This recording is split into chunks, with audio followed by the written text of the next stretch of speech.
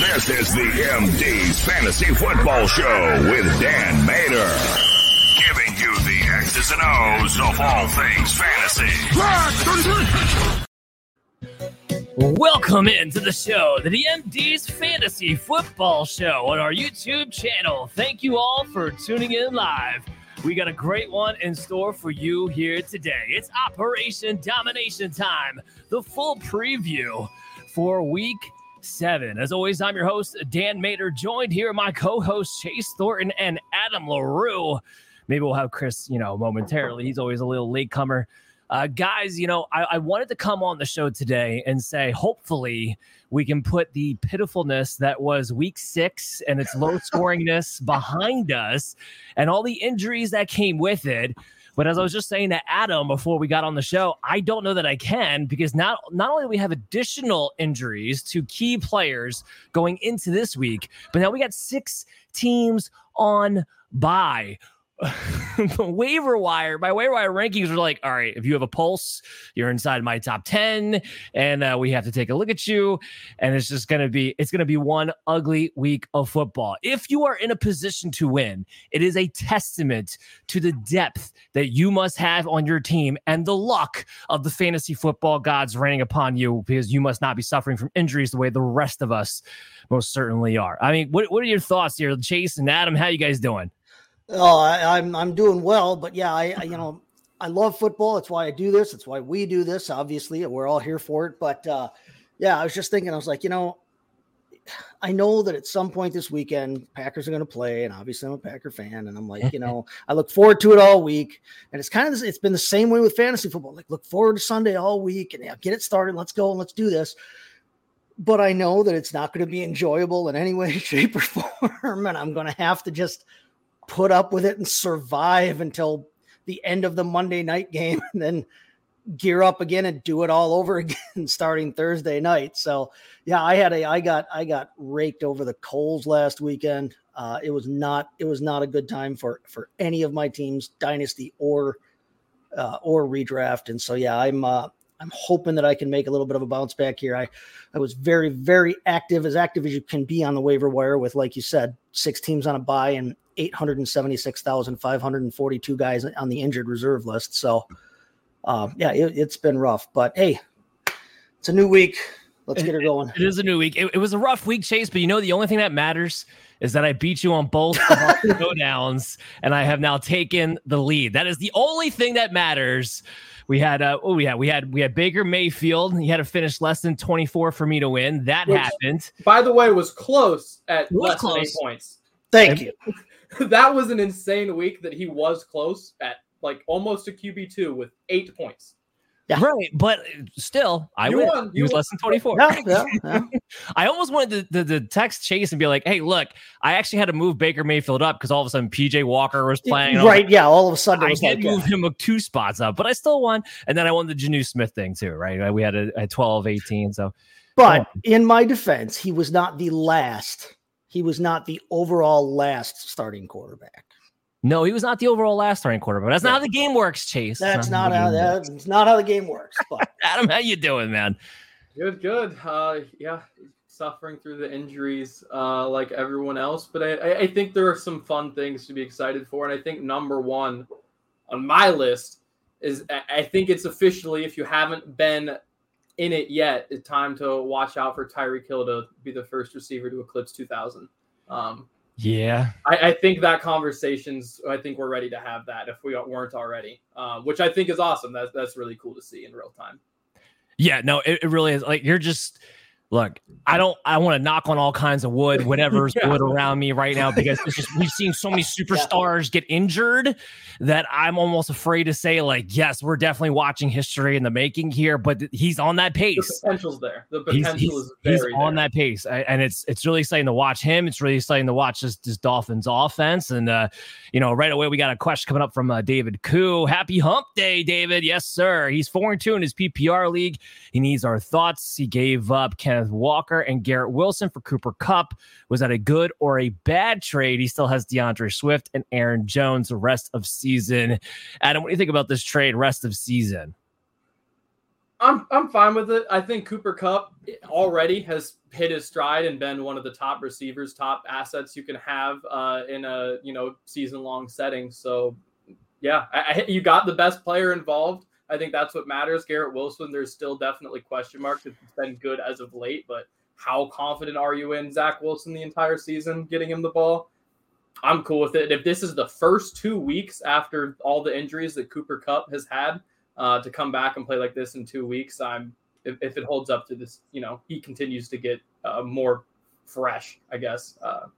Yeah, I mean, look, you're never on the wrong side when you get Cooper Kupp. That much is for sure. With running backs being such a premium, that trade's actually a lot closer than I think it would have been for me a few weeks ago because of how good Kenneth Walker has been and how the running backs are just dwindling right now. Chase, here's a question for you. Eric 3436. Should I trade Nico Collins for Puka Nacua? I have been getting different opinions. What do you think, Chase? I think it's kind of unnecessary. Honestly, I think they're probably similar in range for the rest of the season. So I don't necessarily know that this improves you or hurts you either way rest of season very much. I mean, we just talked about Cooper Kupp. Cooper Kupp came back and was phenomenal, but Puka's been special this year. He's been special this year, and I don't think he's going away just because Kupp is all of a sudden in there. Now he probably won't be the top 8 asset that we all had for the first 6 or 5 weeks of the season. But I still have him as a high to mid wide receiver 2 at worst. And I think that's where Nico Collins is living right now as well, as a high to mid wide receiver 2. So I one for one at the same position, those kinds of trades very rarely make a lot of sense unless you're going from real risk to real safety or vice versa, like taking a big swing. And I just don't see it as being a trade you need to make. So I probably wouldn't pull the trigger on it, or I wouldn't stress over it either way. That's just my take on it. This probably won't help Eric because, like he said, he's been getting different opinions, but I totally disagree with you, Chase. I would make this trade in a heartbeat, Nico Collins for Puka Nacua. First of all, the 2 weeks back with Cooper Kupp, Puka Nacua has been a wide receiver 23, but we've seen Nico Collins, even without Tank Dell, be a wide receiver 37. He hasn't been very good. And what we've seen now is that when he plays against perimeter corners, you're better off just go ahead and benching him. He's a borderline flex play, if that right now. I'm sorry. I just think ultimately Nico is a nice player, not a great player. I think Puka Nacua's role is going to be Robert Woods the rest of the way, which we've seen be a top 15 wide receiver. I don't put Nico Collins in that same tier as a high-end wide receiver 2. I think he's a low-end wide receiver 2 at best, depending upon the matchup. More likely a boomer bust wide receiver 3 most of the weeks. I definitely think Puka is going to be way more consistent, especially with the way this offense is built. And now with Kyron Williams out of the picture, the Rams might just throw all the time. So I am making this. They might have. Yeah, you're right there. They might have to. They might start throwing even more than they already have been with the injuries to their entire running back core. And hey, how ironic is that all of a sudden every running back that's ever played for the Los Angeles Rams except Cam Akers is injured right after they trade Cam Akers away. Good work, guys. Don't worry. I'm going to be going on a rant about this Rams backfield. It has nothing to do with them, actually. It's got to do with our partners in crime in the ECR and some of the things I've been hearing about around the industry when they come to dissecting this Rams backfield that's making me want to tear my head off. I got a few rants today, so don't you guys worry. Mostly because me and Chase had to miss our Sunday show because my dad was too drunk to drive, and I didn't feel like making him sit in the basement with his thoughts alone while I did the show. So I figured we would skip that part. But yes, so no further ado, let's go ahead and jump into our first matchup of the week.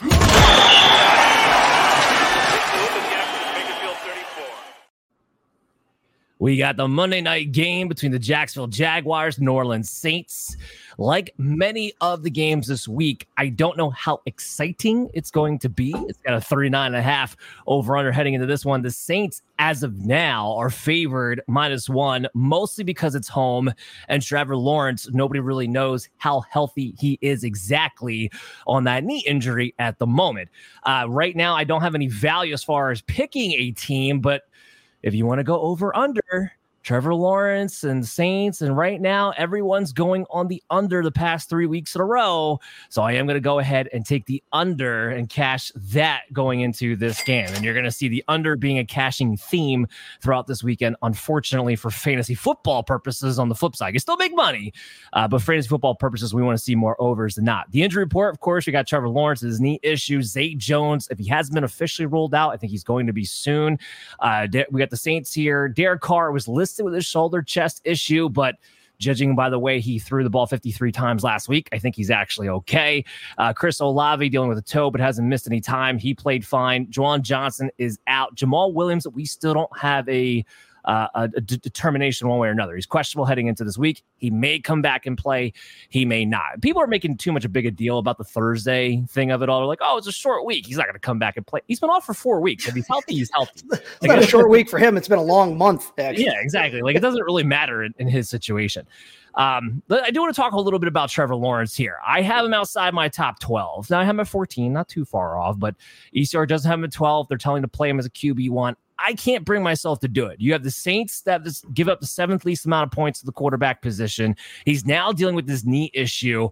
I think he's finished maybe once this season inside the top 12 as it is. I think I don't have the note right in front of me, but I think that was quarterback 8. I think is his best finish of the season. And that was it. So like, I mean, Adam, are you going to start Trevor Lawrence? You find any other option? I know 6 teams are on bye, so it makes it a little more difficult, but what do you got? Yeah, I mean, I think it's a weak look. If you have the space or already have a guy on the roster to replace him with, that do it by all means. I think he's a fringe start guy, but with all the buys, keeping people on rosters, needing to fill spots on rosters, filling that spot, I think in most cases is just going to end up being a luxury, because I do think he's probably around the 12 to 14 mark for me. Again, fringe guy, but are you going to add a guy who's maybe a spot or two higher instead of one of these running backs or someone who can get you points in other places that you have guys on bye or hurt or whatever? Yeah, I mean, Chase, let me ask you this question. Are you buying low on Trevor Lawrence, or are you just staying, or you just don't think you're going to get any value for, or you don't want to give him up, or are you going to buy low on him? Let's just put it that way. Would you buy low on him? I don't know that I'm buying low, because I'm not in position to have to buy quarterback right now. And if you're in position that you feel like you have to go out and get quarterbacks right now, there might either be somebody on the waiver. You could probably stream and get the exact same value that you've been getting out of Trevor Lawrence. Now that's a pain in the ass, but so has starting Trevor Lawrence been. You haven't gotten I just told you that his highest finish on the season was quarterback 8, which is about right where he was drafted. So his absolute peak is what he was drafted at, not his average is what and we were all expecting much more from Trevor Lawrence. And it hasn't been that the guys around him haven't been, good. I mean, he's still got Christian Kirk is still playing well. Calvin Ridley's been a little mercurial, but I mean, Evan Ingram is still a top 10 tight end. It's just, we haven't seen what we were expecting out of him right now. I mean, if you're hurting that bad for a quarterback that you feel you got to go out and get one, I mean, yeah, you're not going to be hurting any worse for going out and getting him. I wouldn't be giving up anything too substantial for him right now. And I have him. I was big on Trevor Lawrence in terms of my shares of him, because I was waiting until that range in a lot of cases, and that he was who I determined to be the best guy left available. But yeah, I'm not excited about having him on any of my rosters right now. It's just kind of like, okay, well, I'll run him out there unless the matchup dictates otherwise. And it's increasingly looking like the matchup is dictating otherwise in certain circumstances. Yeah, I mean, their schedule gets better as we get towards the end of the year. I think that's what you're asking yourself. Do you think he's going to pick himself back up and be a top 10 quarterback we thought he was going to be? That would be the idea. But right now, you're not wrong. It's not something you necessarily want to attack at the moment, especially with so many buys. We do have a question coming in from SJMP. Do I start Rashee Rice or Curtis Samuel this week? Samuel, who has been on a hot streak as of late with the touchdowns. It's obvious with the Commanders playing like trash with the Giants, but Rashee Rice being the quote unquote number one. I'll field this one and I'll ask Adam to see what he thinks. I do have Curtis Samuel two spots ahead of Rashee Rice. So I'm kind of on the fence of like, you go either way here. But what I will say, and what I was going to bring up about Rashee Rice later on in the show, is that he's still not playing enough snaps where he is third, fourth on the team in the rotation still. Now, his route percentage has climbed up, and last week we saw it hit 50%, but he hit 51% 3 weeks ago, and then it went down to 47, and then went down to 25. So it wasn't necessarily an indication that he was definitively going to take over the role.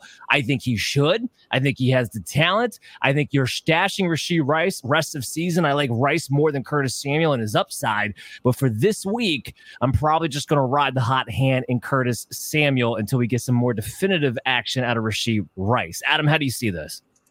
I think it depends on the team build out a little bit in the sense that, Curtis Samuel might be a little bit safer. I think I lean Rashee Rice, though. Overall, I tend to like the more aggressive play. And from my point of view, the over-under in that Washington game versus the Giants is pitiful. And the Chargers-Chiefs game could be one of the very few games that actually gets any significant points. And that's really about it. I think he's the best receiver on the Chiefs. He's not getting the play that you would like, as you mentioned, but I do think he's the best wide receiver, I should mention, obviously, Kelsey. But yeah, I think he's the best at his position on the team, and I think the game script's a lot better for him. Yeah, Derek Carr, we're not playing him. Watching Derek Carr and the Saints offense play football right now is like being hung by your pinky toes while being slapped in the face repeatedly with a wet paper towel. Like, it's that brutal watching Derek Carr and New Orleans Saints have to play offense at the moment. And yeah, so QB 18, we're not playing him.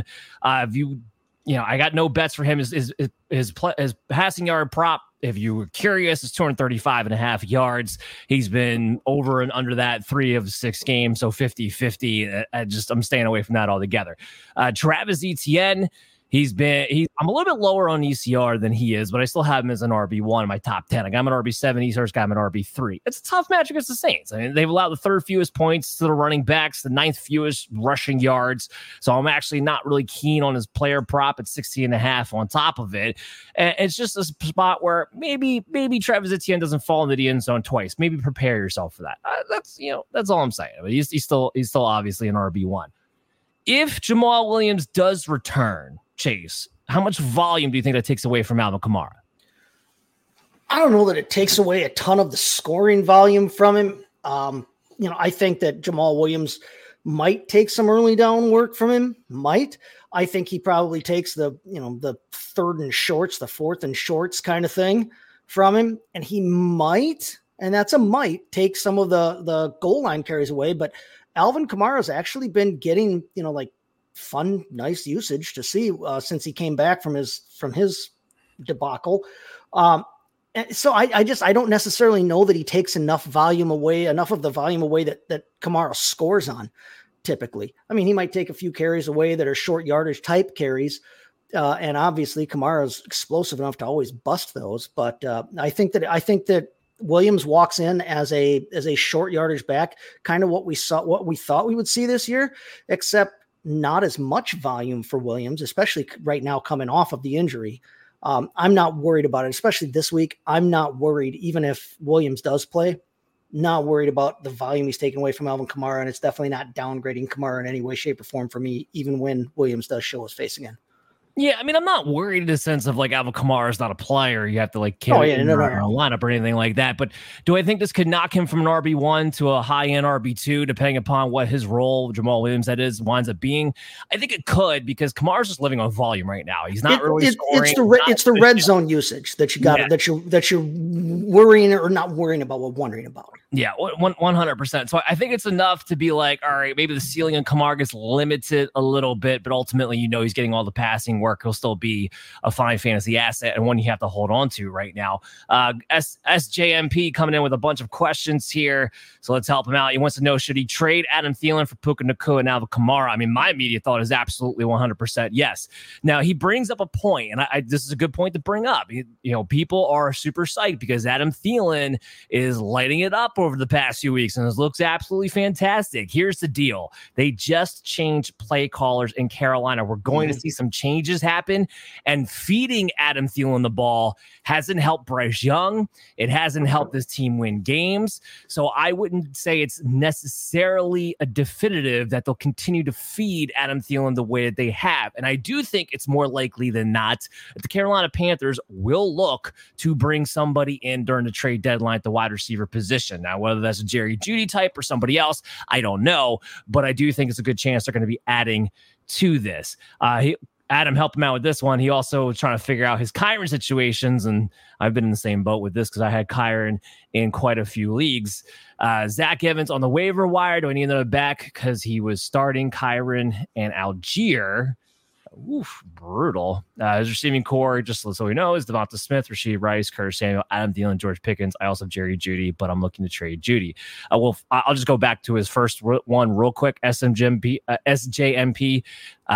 Based on this team you're sending us, definitely trade Adam Thielen, Puka Nacua, and Alvin Kamara like right immediately if that trade is on the block. But Adam, would you pick up Zach Evans to replace his Kyren Williams? I'm probably not. I mean, if you have a spot and he's just like an ad, right? Since we're past waiver night, then go for it. There's worse things to be using that spot on, but I'm not particularly sold on this being anything incredible. I think if anyone's trying to confidently sell you one of these backs, they're out of their minds. But I don't feel like it's Zach Evans. I'm not sure who it's going to be. I don't know. I'm not there. We might have a showdown later. Maybe we'll finally get Adam on the showdown later. Just a little teaser for later on in the show. All right, so wrapping this thing up. Calvin Ridley, man, ECR still projecting him at wide receiver 15. Outside of week 1, he hasn't been a wide receiver 2. He hasn't been a wide receiver 1. He's been a wide receiver 3 every single week since that week 1 matchup against the Colts. I got him at wide receiver 23, and that's only because 6 teams are on bye. And I wish Chris was here. We let him take a victory lap way too soon after week 1. way too soon after week 1. I had him ranked at wide receiver 27. That's what he's on his way to being, a wide receiver 3. He is wide receiver 25.5 point PPR leagues with the week 1 production built in. He gets the tough match against Marshawn Lattimore. His player prop is 53.5. Guess what? I'm taking the under on that. He's been under that 4 of the last 6. He's been out-targeted by Christian Kirk, who he has been the wide receiver 2. He has been the wide receiver 19, including his dud performance since week 1. And since week 2, if you want to take away that week 1 where it was all Ridley and none of Kirk, Kirk's actually been the wide receiver 12, while Ridley's been the wide receiver 40. He's not getting open. He looks exactly how he did the last year he was in Atlanta without Julio Jones, getting all the volume and producing absolutely none of the work that you're looking for. I don't know, Chase. I'm not seeing a wide receiver 2 in Calvin Ridley. And if you could sell him high, oh boy, am I trying to sell him high based on his name and his previous production. Oh, definitely. I think that, you might get somebody to bite on the name recognition and the excitement that we all had coming into the season for him. You might find somebody who's still clinging on to that. And yeah, if you can find somebody to take him off your hands, you can find more. I think you said it. He's been a wide receiver 3, but he hasn't even necessarily been a fun to watch consistent wide receiver 3. You could find somebody who's going to give you consistently better production somewhere down the line. Christian Kirk has definitely not fallen off from last year the way that I think a lot of people predicted when Ridley was supposed to be coming and be the be all end all there in Jacksonville. So yeah, if you can move Calvin Ridley for something more consistent, regardless of whether it's at wide receiver or running back, I would do that. I would make that move. I have him, and I have actually, in fact, last night I had some trade talks with somebody over him, trying to get me to move him off of him so that I could, get some assets for him for the future. There you go, Chase. Do that and pull the trigger. I don't even know what the assets are. Just do it. Chris Olave, I got him at wide receiver 10. His player prop is 61.5 receiving yards. I have him on the over. He's been over that 4 of the last 6 games. And the Jaguars are allowing the 6th most receiving yards to the wide receivers. Speaking of Christian Kirk, I got him at wide receiver 17 this week. I do like him. He gets the better inside match against the Saints secondary. That's what you want. And he's been over his 51.5 receiving yard mark 4 of the last 6. So I'm taking the over on him. Michael Thomas continues to be a low-level, ho-hum, flex play, high-end wide receiver 4 type. It's funny enough, his player prop of 52.5 yards, he's technically been over that 4 of the last 6, but he's been like right there. It's like 53, 55. Like you're literally coming within like a couple of yards. So I'm staying away from it. It's been a little too close there for my blood. I probably should give him a little more credence. I didn't, but I know Rashid Shaheed scored. He's had 2 games where he's been relevant. I mean, are you guys going to plug and play him anywhere in your flex, Adam? Not until this offense becomes a little more consistent, which I'll admit is I think that there's a pathway to the offense getting a little bit better down the stretch. The further we've gotten from Carr's shoulder injury, does seem to be trending up. It's not anything incredible, obviously, but I do think these weapons are decent. I think he's a pretty good young player. So he's someone that I don't even know if I'm adding him, but I think he's someone that's in the back of my mind as if the offense gets a little more consistent, if things start going his way more, I'm interested. But yeah, I'm not playing him now. He's a much better best ball type than he is. You're never gonna guess right with Rashid Shaheed. You're never gonna guess when the right time to put him in the lineup is. Totally agree with that 100%. Evan Ingram, he continues to get enough volume that I keep placing him in top 10. He's my tight end 8 this week. He's got a prop of 41.5 receiving yards. Yes, he's been over that 4 of the last 6 games. The problem is the Saints allowed the 3rd fewest receiving yards to the tight end. So I'm not getting overly excited with that one, but you still play Evan Ingram this week. Let's get to our next matchup, and maybe we'll even be able to get Chris in on the other side.